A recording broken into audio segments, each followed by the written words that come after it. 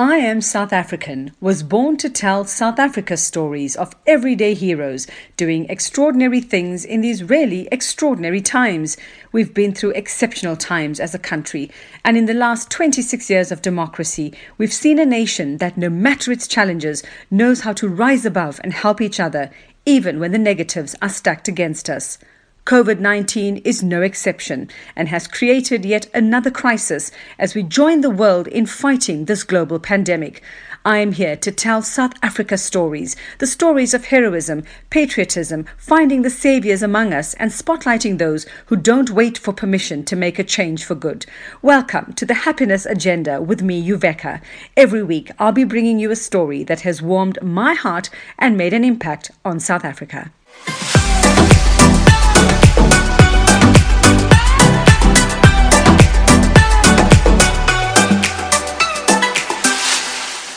So who is this guy? Well, this guy is Mark Sham. Who is Mark Sham? He's an entrepreneur, a writer, and speaker. He is the founder and CEO of Suits and Sneakers. You might have heard of them. But more importantly, Mark Sham is an all-round happy guy who wants to make the world a better, happier place. Am I right, Mark? Is that a good enough description of who you are? I would say that's a very good description. Thank you.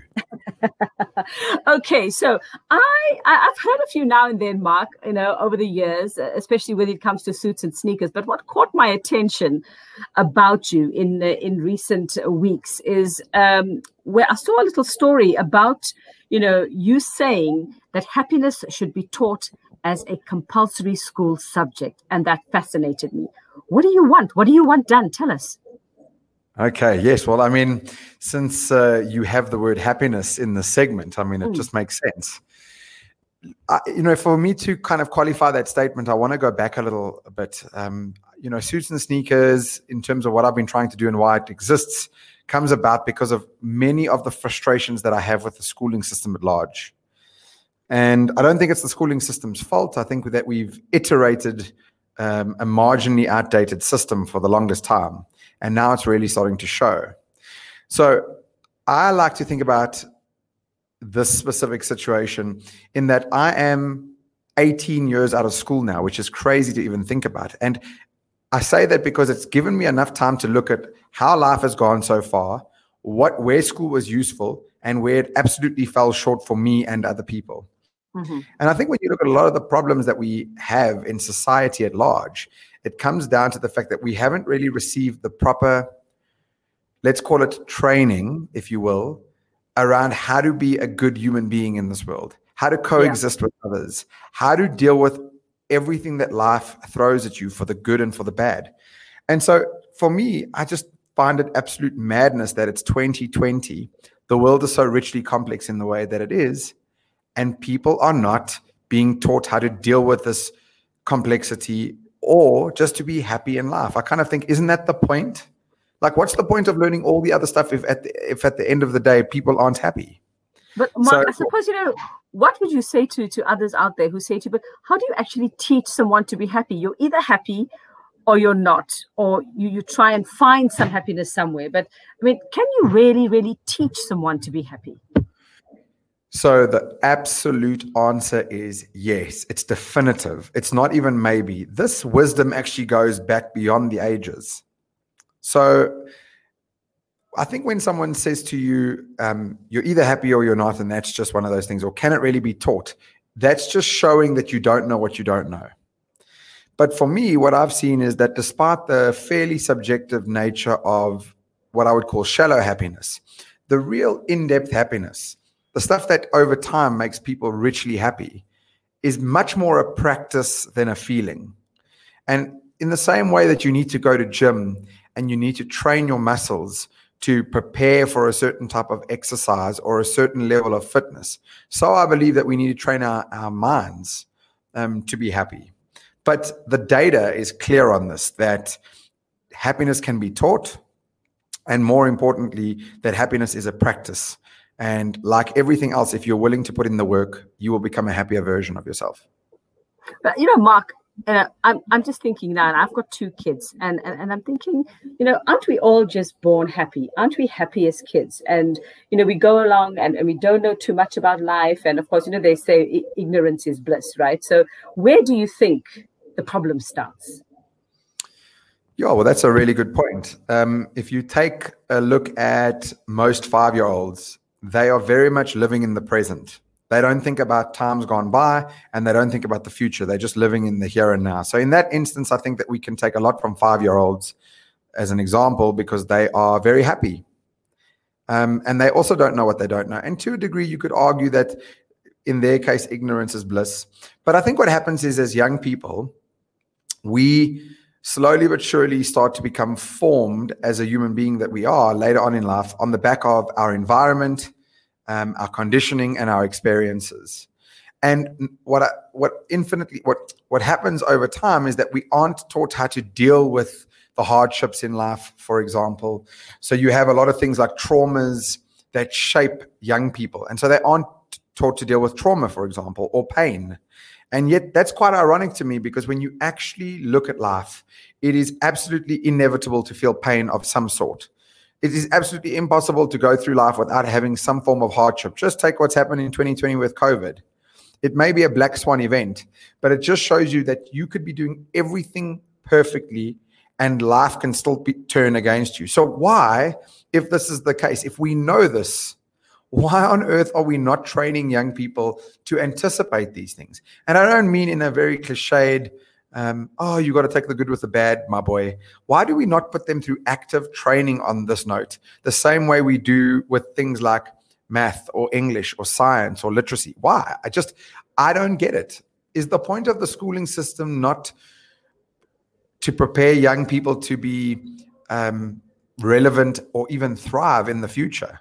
I mean, that's kind of why it was created in the first place, to answer the needs of the Industrial Revolution. But we haven't kicked it on. And so people do take offense sometimes when I say that the schooling system is incredibly outdated. They don't like that. But when it comes down to the brass tacks, they cannot argue with us in, because we teach all the things that don't ultimately serve us at 90 years old. Well, I wish that you were my teacher when I was in school, Mark, because I learned things that I absolutely no use for. Absolutely no use. I don't need to know how to balance a book or anything like that. But I promise you, it made for some miserable times during exams. So, Mark, do you believe that if you've learned or mastered the art of being happy, that this will definitely make for a very successful life? Because some might argue, but how will you know the highs if you don't know the lows? And life is not one big party. So is it really reality for somebody to go through it trying to be happy all the time? Well, I think it depends on how you define happiness. And my stickler of the version of happiness is not about avoiding pain. It's about learning how to process pain, for example. It's not about avoiding hardship. It's about learning how to deal with it. And so I think there's happiness, absolutely, to your point, in the highs and lows, the night and day. There's no question. But how you frame these things matters. So we're not trying to, that's why I think it's misleading when we talk about happiness, because that word is quite loaded with different stigmatisms. And most people think about happiness, the picture that they have in their minds is almost like happy-go-lucky. I've got this happy feeling. I just walk around joyful and happy all the time. And that's almost rooted in the idea that, so like I teach happiness, but I'm not happy all the time. But that's not the point. Because we hate people like that. We hate those people who are happy all the time. I mean, they can get pretty annoying, right? Yeah, and they don't really exist. I mean, if they are, yeah. But are you getting my point? Like, I think it's absolutely about preparing people for this world at large. That's what happiness looks like to me, and that's why when I've started teaching these things, and by the way, like what qualifies someone like me to teach happiness is really on the back of I've been studying happiness informally for the longest time, and I don't think you have to be an expert on something to teach it. Sometimes when you're someone like me, you can master something by teaching it, and you don't have to be perfect in order to teach something. That there's principles at play here. But what I found, for example, especially in the last year where I've been teaching happiness, my happiness levels have increased dramatically, because every day I'm placing my attention on the concept of what happiness is, the definition, and then the practices, and so forth and so forth. And I think that I've never been a happier version of myself. But that doesn't mean that I don't have bad days, or I don't have horrible emotions, or people don't upset me. Like, I think we have to get through all of that. And so, to your point, if you're talking about that happy-go-lucky feeling all the time, simply unsustainable. If you're talking about a deep, lasting, sustainable happiness, it's absolutely possible. So how do you deal with those days? How do you deal with those bad days? How do you deal with the disappointments in life? How do you deal with maybe somebody who's really not very nice being around you and, kind of ruins the moment for you, or several moments? How do you, Mark Sham, actually deal with that? So let me give you two scenarios that I think are very practical that happened in 2020. And again, this is why I say it comes down to strategic practices. Okay, so to give you some context, I had been building up to a certain type of lifestyle for at least 5 years. And for the last year and a half, I've really been enjoying that lifestyle. Or all of 2019 and some of 2020, where I was based in London, but coming back to South Africa once a month. I was traveling at least twice a month to a different country. I was working from almost anywhere I wanted to in the world because I had my laptop with me and an internet connection. It had taken me a long time to build this. And I had this huge expectation for what 2020 was going to look like. And then COVID comes around. And I think it was almost, in my case, obviously it wasn't sent for me, but in my case, the lesson was, it was there to teach me around what does happiness really look like? Because what happens when things then don't go your way through no fault of your own even? So then to answer your question, I had some patches. I got onto a plane on the 16th of March to come back to South Africa. I thought I was coming back for 6 weeks. It's been 7 months. My little dog is sitting in London. My home, I'm paying rent on a little apartment in London that I'm not using as we speak. I couldn't tell you when I was allowed to go back. My work was disrupted. Almost every facet of my life got beat up by COVID. And you asked me, like, how do I deal with those times? There were mornings where I woke up genuinely, between you and me, and I was just beyond depressed. I just sat there and I was like, I don't know what to do. And I just feel I miss my old life. And I've done nothing to actually deserve this directly. I've done everything right. And I would just, so again, how do I deal with this? It's by pretending that you don't deal with it by pretending you're not sad. And you don't deal with it by pretending this doesn't happen. I learned a valuable lesson in 2020 in the form of sitting in the fire, learning how to process something. Because what happens is, certainly for me in my early 20s, I would do anything to avoid pain or numb pain. So I remember in my 20s, what I would do is when I was having a bad time, I would drink a lot. I loved alcohol. I loved using alcohol because if I had a rough week and I had a few drinks, then I didn't think about the bad week anymore. And then I could have a big party. But of course, it was waiting for me on Monday with some compound interest. Yeah. So, you know what I mean? So so I've learned the value of sitting in the fire, getting to a place where instead of pretending this is not happening, actually sitting with it for a little while. And sometimes not even trying to get rid of it as quickly as possible. It's okay to have a down day, but don't do it 2 days in a row. Can I get up the next day and say, okay, well, now there's nothing I can do. So what's in my control? And then progress is an absolute, in other words, working through the pain that you're experiencing or the bad day. Powerful. If you ask me what I do with a person who hurts me, I've come to learn that hurt people are the ones who hurt other people. And so when you can master this lethal combination of not caring what people think, I usually normally swear at this point in time, but if you can master. Oh, perfect. Well, I mean, there's no other way to say it. If you can get to a place where you don't give a fuck what other people think, but you combine that with empathy, you gain a rare superpower in the world. In other words, hurt people are the ones who hurt people. Healthy people want other people to grow or to see good in their lives. So when someone does something mean to you or ugly to you, they are indirectly telling you that something is not right in their life. And they are actually indirectly crying out for help. Now, to have the emotional intelligence to see it for what it is, not care what they think, but have empathy for them, not judge them in return and see it for what it is a superpower that takes time to develop. And so that's how I get through these things. But don't mistake that for me being perfect with everyone all the time, or not wanting to swear at people on the road, or it's just a practice. The more I do it, the more I see, okay, this person's hurt me, but they're actually hurting me much more out of them. It's a them thing. It's not a me thing. Yeah. And I think it's that conscious choice you have to make, or have that conscious thought about, this is actually about them. It's not about me. But Mark, you speak about just what, how you were feeling, the challenges you faced during COVID, and more as we get towards the end of the year, and more people I chat to, many of them seem to be, even though we are in sort of lockdown level 1 and people have a little bit more freedom to do the things that they as close to normal as possible, they're still feeling hell of a down. People just can't seem to pick themselves up after this. I don't know if you're having the same experience with people, no matter who they are, whether they've got money, whether they haven't got money, whether they've got jobs or they don't have jobs, or have children or don't have children. Everyone just seems to be in the doldrums. I mean, what would you say to these folks if they say, oh, come on, Mark, how can you expect us to be happy after this horrible year we've had? What would you say to the rest of us, Mark? Yeah, it's a really good question. And I have 2 strategies or practices that I've learned about over time.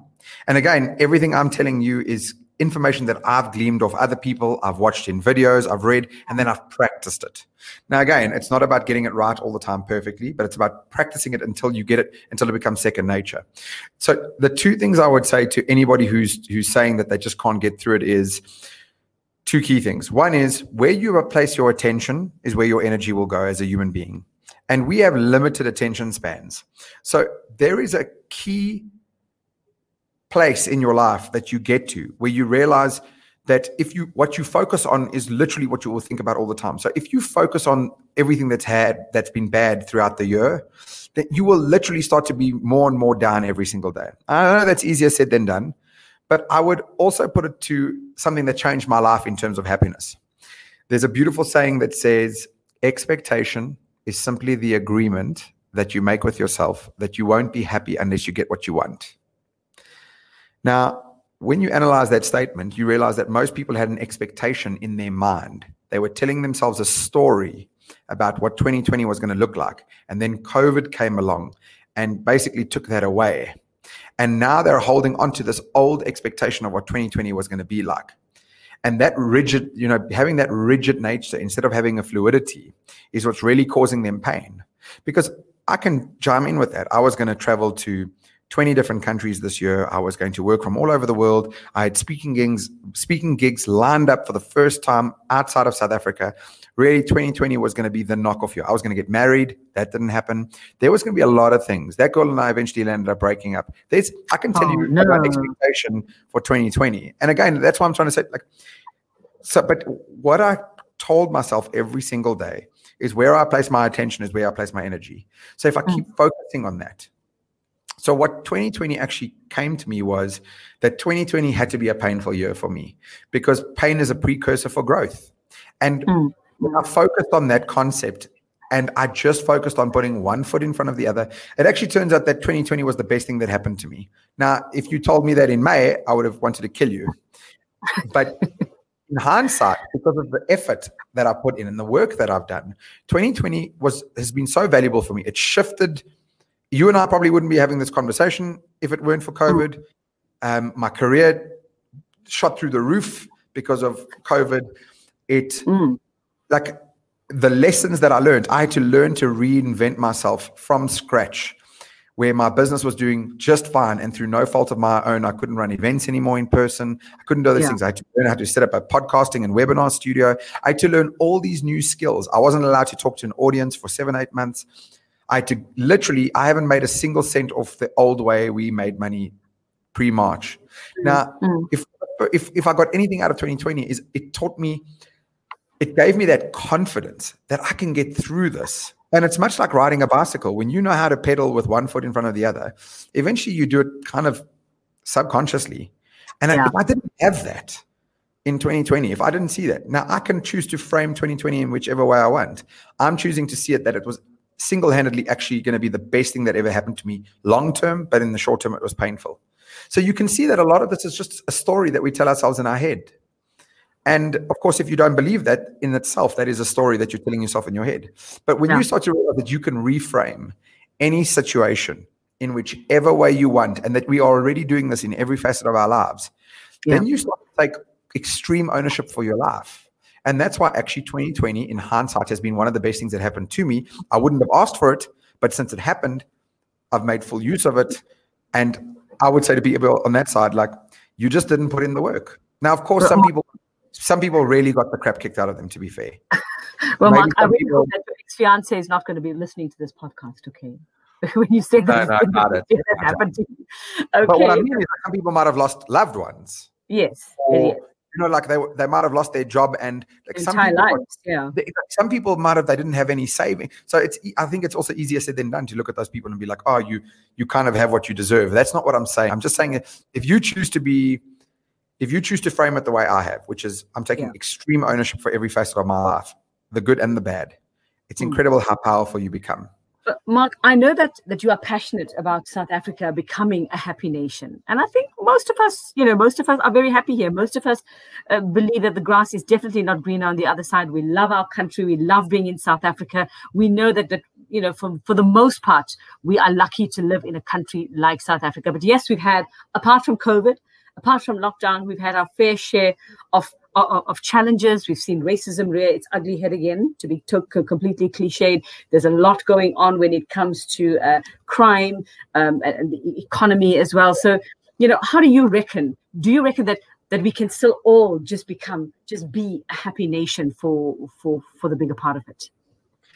Well, I like to be, I'm esoteric in many ways. I'm an emotional person in many ways, but I also like to be quite practical. I actually think South Africa is in the weirdest spot that we've ever been, for a host of reasons. Can people be happy? Absolutely. You can technically choose happiness in any form of your life. In any place you can choose happiness. I know that sounds cliched to most people, but when you get into it, when you understand this thing in depth, you see it for the truth that it is. That said, I don't buy into this idea that because you were born in a country, you have to be here. If an environment is not working for you, I would suggest you leave. I would say that if you were a South African and not enjoying South Africa, I would say that if you're an American and not enjoying America, whatever it is, I don't know what it is about South Africans that you're allowed to change your job if it's not serving you. If you don't like your car anymore and you want another one, you can change it. No one judges you. But boy, oh boy, when you change countries, it's almost like that's the step too far. So my advice is slightly different to people. I think that just understand if you're running away from certain problems, those problems will follow you. It doesn't matter which country you go to. And I can tell you this because I live in London. It doesn't matter if you haven't dealt with your shit. If you don't take the time to sit in your own fire and work out what the hell is going on in your own heart, in your own mind, you can move to the most remote place on the planet.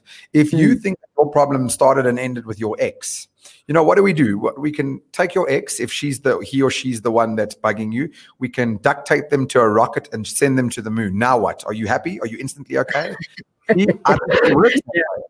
you know what I mean? So if you're running away from something, as in a problem, and you're not willing to prepare to deal with it, that's a different story. But in the same way that, like you and I, we might have been born in Joburg and then make a move to, I don't know, Durban or Cape Town because it actually suits us to be by the ocean. Have you done anything wrong with that? I don't think so. I think you're just moving according to your environment does shape who you are to a degree. So I think you have to determine, why are you unhappy? Are there some things there's some things about South Africa that deeply frustrate me. And living in London has showed me that there are some things in this country that are just not okay. And I don't care who wants to come here and spin it to me any which way. It's not okay. 60 murders a day, not okay. It actually tells you how unhappy we are as a South African nation. Why are we so violent? Why are we so angry? That said, you can see it's a very loaded, complex question and answer. Yeah, lots of socioeconomic issues there. You can frame it whichever way you want, but also remember that no matter where you go in the world, you give up something and you gain something. So, I learned this by moving to London. You don't get the great weather. You don't get space. You don't get some of the beautiful freedoms that we have here, but then you gain other things. Being in the center of the world, 2 hours away from 50 different international cities. You got to pick what's valuable to you. And so I think South Africans could be happy, but I actually think that we are an unhappy nation. We haven't dealt with our trauma. I think what we did in 1994 was, hey guys, white people basically said to every other race, they said, look, we're really sorry. Okay, we're sorry for what we did. Okay, peace. Okay, cool, cool. Everybody cool? Okay, let's just go on. No one dealt with our stuff. We have just kicked the emotional can of the traumas that we had as a nation down the road for 26 years. We have and it's collected a lot of dirt along that road. It's collected a lot of stuff along the way. And leaders are traumatized, because why else would you steal from the very people you are meant to serve? These people who are so poor, and you have more than enough and you would take. That tells you about the state of our government, not from a racial perspective, not even from a political perspective. Emotionally, we have a government that is suffering from PTSD. They cannot help but put their hands in the cookie jar. Something is woefully broken. They have not dealt with their traumas, which is the only reason why you see quite frankly, the unacceptable moves that our current government makes. But whoever comes in place of them, if we ever got that right, if they don't deal with their shit, we will have the exact same issues. The nation, we're stuck with this right now. And I think that puts paid to, the belief for many people, Mark, is that if you have enough money, you can be happy. Because some people might be listening to us and going, hey, Mark and Uveka, you come from privileged backgrounds. Of course you can be happy. You can find your happiness, but you really can't find happiness even with just a little. Not that it's okay for everyone to have a little, but I just want, as a parting shot from you, Mark, to just highlight for us that everyone, no matter who or where you are, how little, how old, race, whatever it is, you can find your own bit of happiness in this world. I think a way to look at it is, if you've ever read Viktor Frankl's Man's Search for Meaning, he has a guy who's literally getting persecuted during the Holocaust. And he tells you that between stimulus and response, there's this tiny little gap where you have the decision to choose. Now, keep in mind, he has a guy who thinks he's literally going to die. He's not poor, he's facing death. And he has a guy who says, well, I think that in the middle of this, I've got a space where I can choose how I frame this situation. So, of course, you would say to anybody, whether you have money or not, that is true. But of course, that takes a sound mind, that takes a strong EQ. I think money does play a part to happiness in the form of, we are physiological creatures. If you look at Maslow's hierarchy of needs, money does well to help us be safe, clothe ourselves, eat, put a roof over our head. And so someone who has enough money to do those types of things generally seems to be a little bit more happier than those who don't have that. But the crazy thing about money, and this is very research driven, is that money makes you happy, but literally to a point. It's got an absolute ceiling. So the way we can prove this is that billionaires are no more happy than millionaires, because there's a ceiling to what money can bring you. And so, I think, but there's a great guy that I'm reading a little bit about. He's got a name that I can't pronounce, on happiness. He says he doesn't believe that fundamentally as a nation can be happy unless they feel that there's parity or fairness. And I think that's why you see a lot of anger in South Africa. Is that you look around and it's not fair. What government's doing to its people isn't fair. Where you have such high levels of disparity between rich and poor, it's almost not fair. And I think that's what's causing a lot of unhappiness. And people can say, so Mark, as your second parting shot, just give us, is there a mantra? Is there a line? Is there something we should be saying to ourselves when we open our eyes in the morning and when we close them at night, just so that we can try our best to be the happiest versions of ourselves? Well, this is a cliched one, but there's absolute truth if you're willing to do it, not talk about it, is that gratitude is the single greatest contributor toward your happiness. Because you can't focus on everything at once. So where you place your attention is where you place your energy. If you are focused on what you don't have, you will be a grossly unhappy human being. But if you were to take the time to do 2 or 3 things throughout the day, one is literally just write out what you're grateful for. For example, I love being out in the sun today. I'm grateful for a healthy body. My dad is still alive. I'm thankful to have a job. If you did that on a daily basis, your little gratitude journal, you'll be a happier version. But really where we've seen the happiest people is people who take the time to express their gratitude for other people to those people. So you want the greatest challenge that I would put out to anybody? Do this very specifically. Write, if you're listening to this podcast, literally write out a 3-paragraph letter, short, for someone that you are highly grateful for. So like in my case, I might write why I'm grateful for my dad. Who is he? Why am I grateful for him? Then call him, ask him for 3 minutes uninterrupted, and read out the letter. And there's a little bit of science behind it. One is writing it changes the way you see it, taking it from your brain to putting it on paper. And then by taking it, what you've written on paper, and actually expressing it to another person, I simply challenge you. Tell me if you're not a happier version of yourself. It's not maybe. It's 100 out of 100 times you're happier. Fantastic. Well, just thinking about it has made me happy, Mark. Thank you so much. Just the thought of actually doing that, and I already had a line in my head. So thank you. Thank you so much, Mark Sham. Thank you for taking up, this cause that many people probably would have just, turned their noses up at and go, who can be happy? But you advocate for this every single second of your life. And I think we could use more people like you in this world. Thank you so much for your time. Thank you so much for having me. I really, really appreciate it, man. Join us again next Friday to find out who's on the happiness agenda. Till then, remember, a little kindness goes a long way. Happy Friday, friends.